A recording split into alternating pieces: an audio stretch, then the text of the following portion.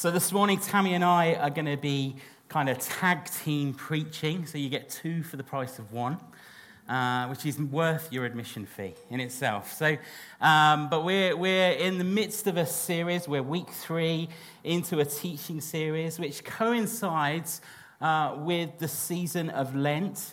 If Lent is a new thing to you, simply put, it's a period of 40 days leading up to Easter where we take time to pray, reflect, maybe fast, and just remove some of the distractions in our lives to make room to experience more of God's presence. We said a few weeks ago that the thing that distinguishes us as God's people on the earth is God's presence.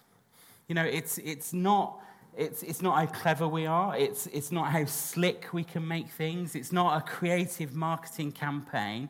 The thing that distinguishes God's people is God's presence, and God's presence amongst us. And you've heard us say lots and lots of times that the pathway to our discipleship, our apprenticeship to Jesus, starts with being with Jesus.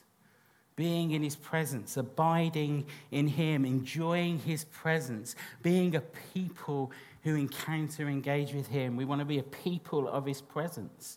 And we can experience God's presence in lots of different ways. Maybe for some of you, as you read the scriptures, and as you open up the scriptures and you read a particular portion of the scriptures, something just becomes alive to you. It's like God breathes on those words, and you encounter more of him as you read and study the scriptures.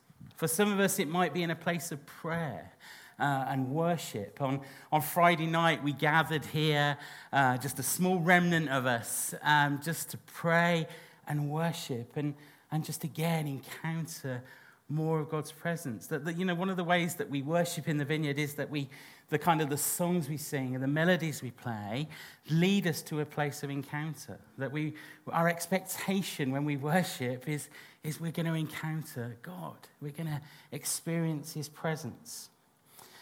Another and perhaps more neglected way we can experience God's presence is through our engagement with this thing we call communion. It's an age-old practice of the church instituted by Jesus. Communion or the Eucharist or the breaking of bread or the Lord's Supper, we have lots of different names for it. But it is one of the ways that we can experience his presence. That as we come to the table and we receive the bread and the cup, not only are we taking a step of obedience, because Jesus told us to do it, but we're also creating a place of encounter that we can encounter the Lord. And so over this season of Lent, we've been exploring what it means to encounter Jesus as we come to the table of communion, as we come and partake in these elements together. Right at the start of this series, we looked at this idea of communion helps us to encounter, because this is this invitation to both taste and see the goodness of God in our lives. That we ultimately depend on him for everything.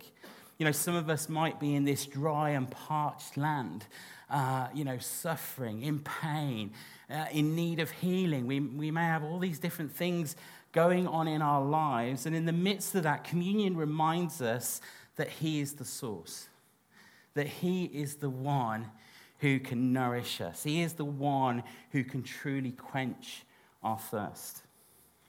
Second one being Pepsi.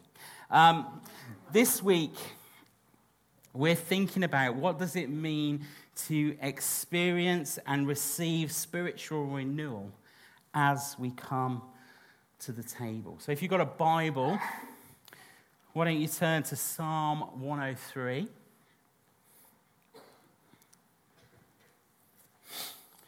Psalm 103, and I'm just going to read the first few verses. It says, "Praise the Lord, my soul. All my inmost being, praise his holy name. Praise the Lord, my soul, and forget not all his benefits, who forgives all your sins and heals all your diseases, who redeems your life from the pit and crowns you with love and compassion, who satisfies your desires with good things, so that your youth is renewed like the eagles.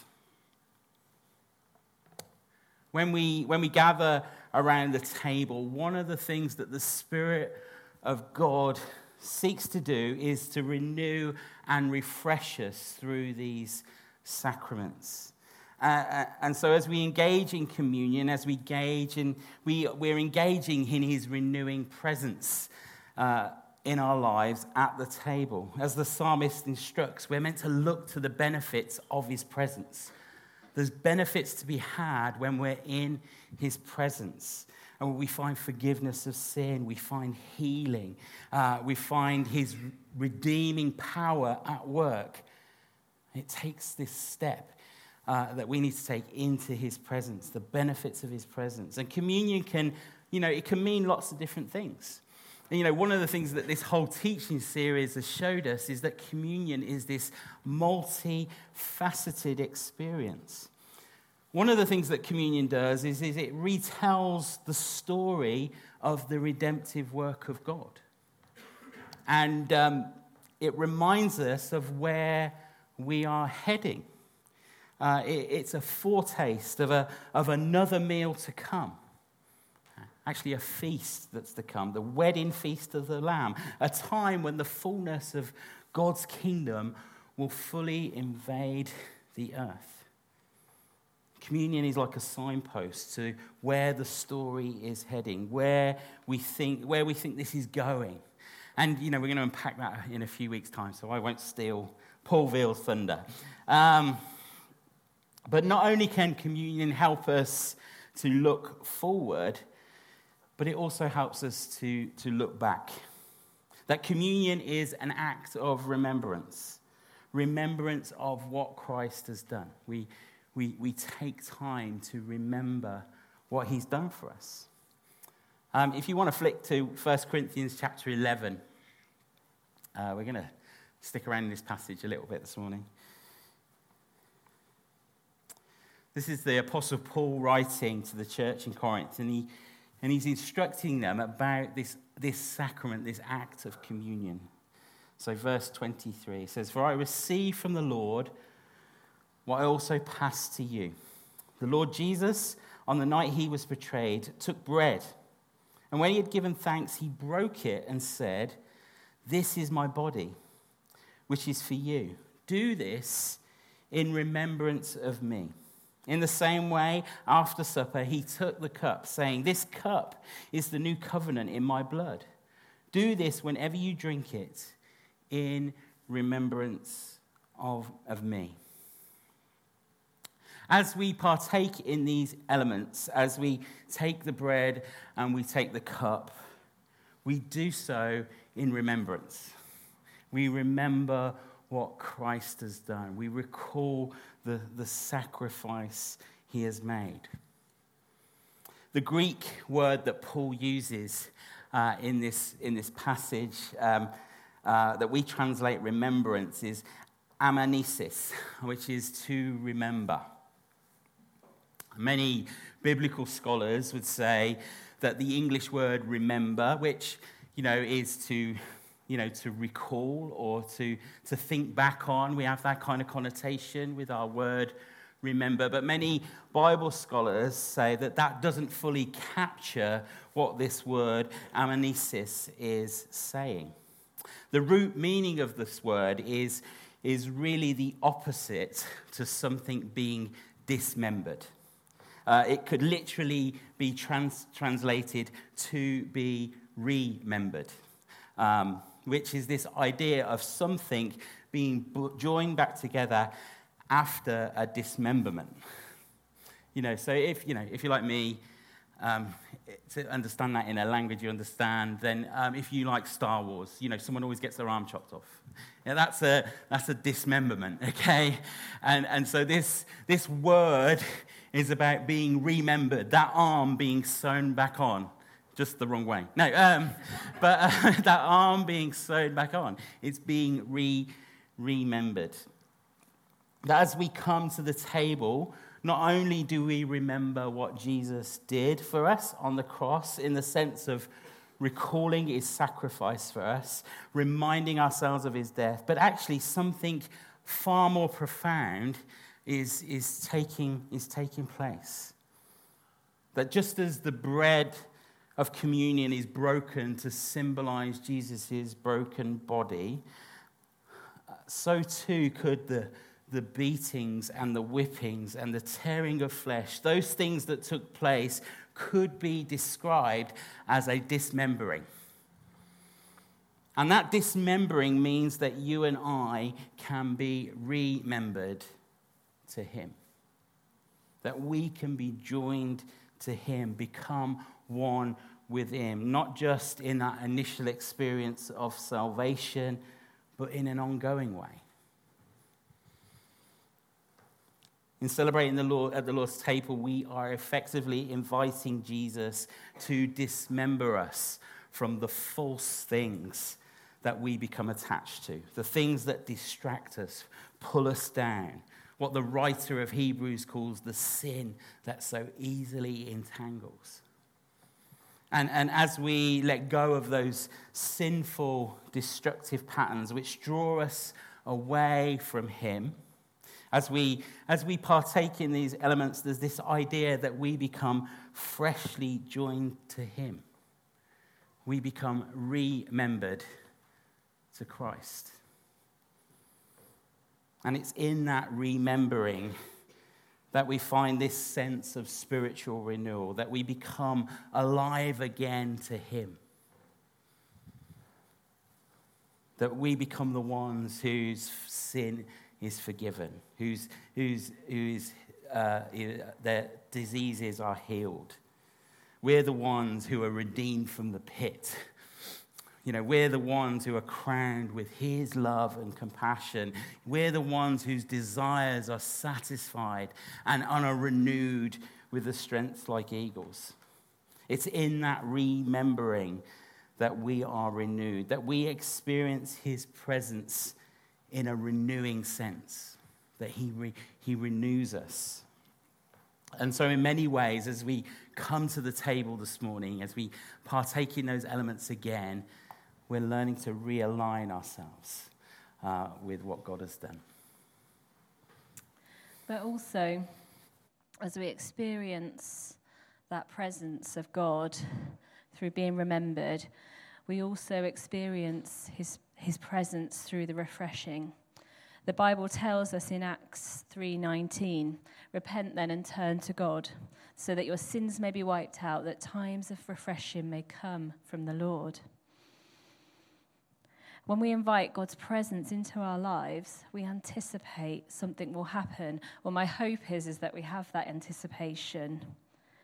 My hope is that we anticipate there will be some exchange, not just a sense of, I'm going to take this communion because it means that I can mentally acknowledge I've done something I've been told to do. It's beyond that mental acknowledgement. And we have laboured the point over the past few weeks about being in his presence and coming to the table to experience him, and that he is the one who refreshes us.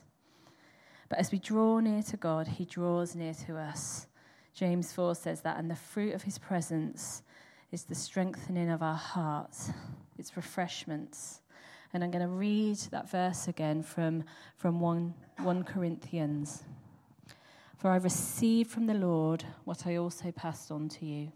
The Lord Jesus, on the night he was betrayed, took bread, and when he had given thanks, he broke it and said, this is my body, which is for you. Do this in remembrance of me.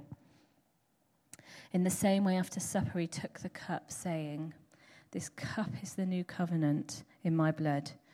Do this whenever you drink it in remembrance of me. So we break the bread and we dip it in the cup. That is what communion together means. But the root here of the word drink, it actually is the verse pino. And it means literally to drink.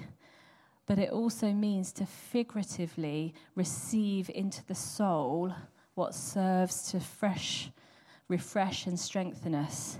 It is to nourish our soul unto eternal life. So Paul tells us that by partaking of the cup, we're actually asking Jesus to come and refresh our souls. We're asking him to come and nourish us. We're asking him to come and give us what we need unto that eternal life. In Acts 27, Paul was being taken to Rome on a ship. He was going to be standing before Caesar. The boat was in the middle of a storm. They were going to be shipwrecked. It was pretty intense, and they'd lowered the anchors. And so in Acts 27, verses 33 to 36, it says this. Just before dawn, Paul urged them all to eat. For the last 14 days, he said, you have been in constant suspense and have gone without food. You haven't eaten anything. Now I urge you to take some food. You need it to survive. Not one of you will lose a single hair from his head. After he said this, he took some bread and gave thanks to God in front of them all. Then he broke it and began to eat. They were all encouraged and ate some food themselves. All together. Oh no, I don't need to read the back. So, sorry, I'm carrying on. Paul told them that they needed this nourishment. He took the bread, he gave thanks for it. And when he broke it, they began to eat. Now, the word bread here used in this passage, there are several words for bread in the Bible, but the word bread here in this part of the passage is different. The word for bread actually means the bread used at the sacred supper, the bread used at the Lord's table. So the word bread that Paul uses here is the same as the word bread that Jesus used when he served his disciples the Last Supper. And Paul gave thanks and broke the bread. That's exactly how Jesus served the Last Supper. And the Greek word breaking just to denotes they're taking communion. So in this middle of, for what was them a life and death situation, they were being ravaged. They'd cut the lifeboats away because Paul said if they go off in the lifeboats, none of us will survive. He asks them to come and take communion.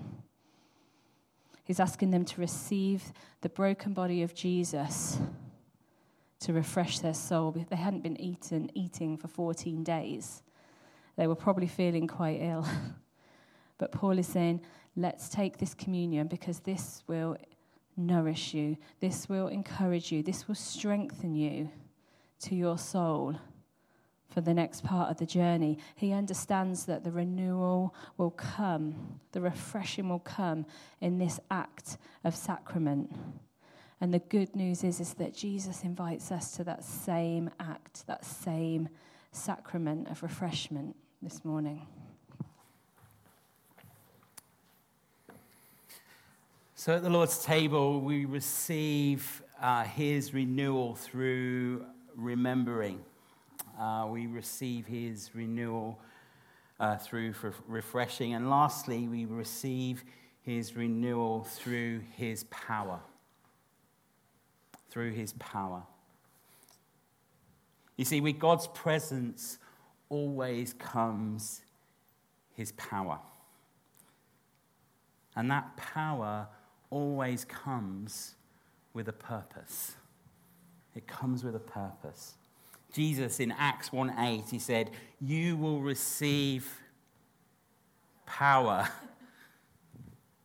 You will receive power when the Holy Spirit comes on you, and you will be my witnesses. You will be my witnesses. His power is always for a purpose. And as we come to the table, as we receive the elements again, his renewing power sends us back out into the world. It sends us back out into the world to participate in his mission. The mission of God of redeeming all of creation. That's what we're called into. You know, we long, don't we, to see Northampton transformed, to see our city transformed, to see God come and move in power, to move in lives, to restore families, to restore marriages. We long for him to turn the hearts of their children back to the fathers, as the scriptures say, that we long for the fullness of the kingdom to come in this place.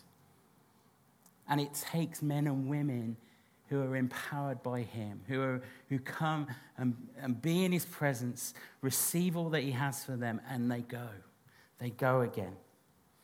And here's the thing, we can't give away what we haven't received.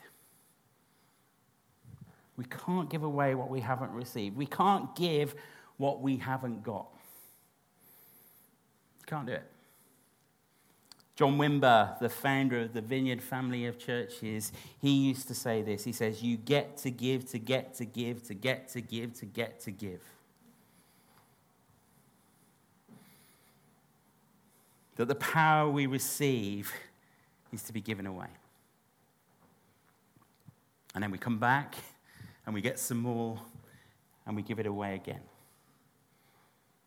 Now we come into environments like this one and we say, Lord, I just need more of your presence. Will you come and fill me? Touch my life again. And then we go and we give it away. And then we come back next Sunday and we're like, Lord, I just need more of your presence. Will you just come and fill me? Will you fill me to overflowing? And then we go and we give it away. And we come back and we say, Lord, I just need more of your presence. I need more of you in my life. And we go again and we give it away. That's what this is about. That's what this empowerment is about. It's empowerment for a purpose. That we receive his power for a purpose. So let's wrap up. As we come to the table, as we share in these elements again, our expectation is that we will experience his renewal through remembering. Not just recalling what he's done, but allowing our dismembered selves to be remembered to him. That we would experience his refreshing. That as we drink, that there's nourishment, there's strength, there's refreshing for our souls. And that we would experience his renewal through receiving his power. That there's power in his presence. And that power is for a purpose. It's to send us out from here.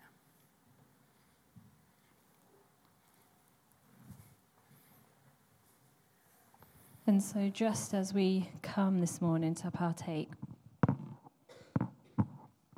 there's going to be a few things that the Lord is speaking to us about.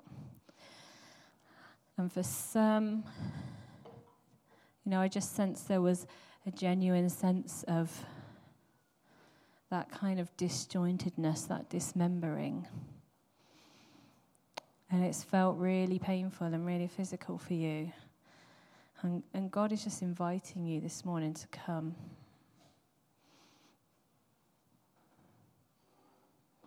There isn't anything, as we read earlier on this morning, that separates you from his love. You can come to him. And then secondly, when I was reading about Paul, the shipwreck they were on, for some of you that might be your life. For some of you, you literally feel like you're shipwrecked. You're being tossed in the waves. You don't know where Jesus is. Jesus is inviting you to come. Come and drink. Have your soul refreshed. Have your soul refreshed for the next part of your journey. And then lastly, for some, you've been so expectant and so desperate for the Lord to move in power in your life. So saying, take that step. Come now. Come to the table and let me fill you. Be excited for everything I've got for you. And for some, this may be the first time you've ever taken communion. Maybe you haven't thought about who Jesus is in your life. And your act this morning as you come to the table is to say yes to Jesus. Yes to Jesus coming and being Lord of your life. And so practically this morning, as we come to the table, we break off a piece of bread and we dip it in the cup. On my left here, there is bread and grape juice. And on my right here, there is wine and bread. And in the center, there is juice and gluten-free bread. You can use whichever table you want to. But I just remind you that a table has more than one side. We don't have to queue. We don't have to be British in this moment. This one's round, and there's definitely 4 sides and a few corners there. Communion is a joint act. We don't have to wait in turn. We can come to the table together. Maybe you even feel like serving one another, but we're going to just put some music on, and just in your time, we invite you to come and let the Lord do what he has for you this morning.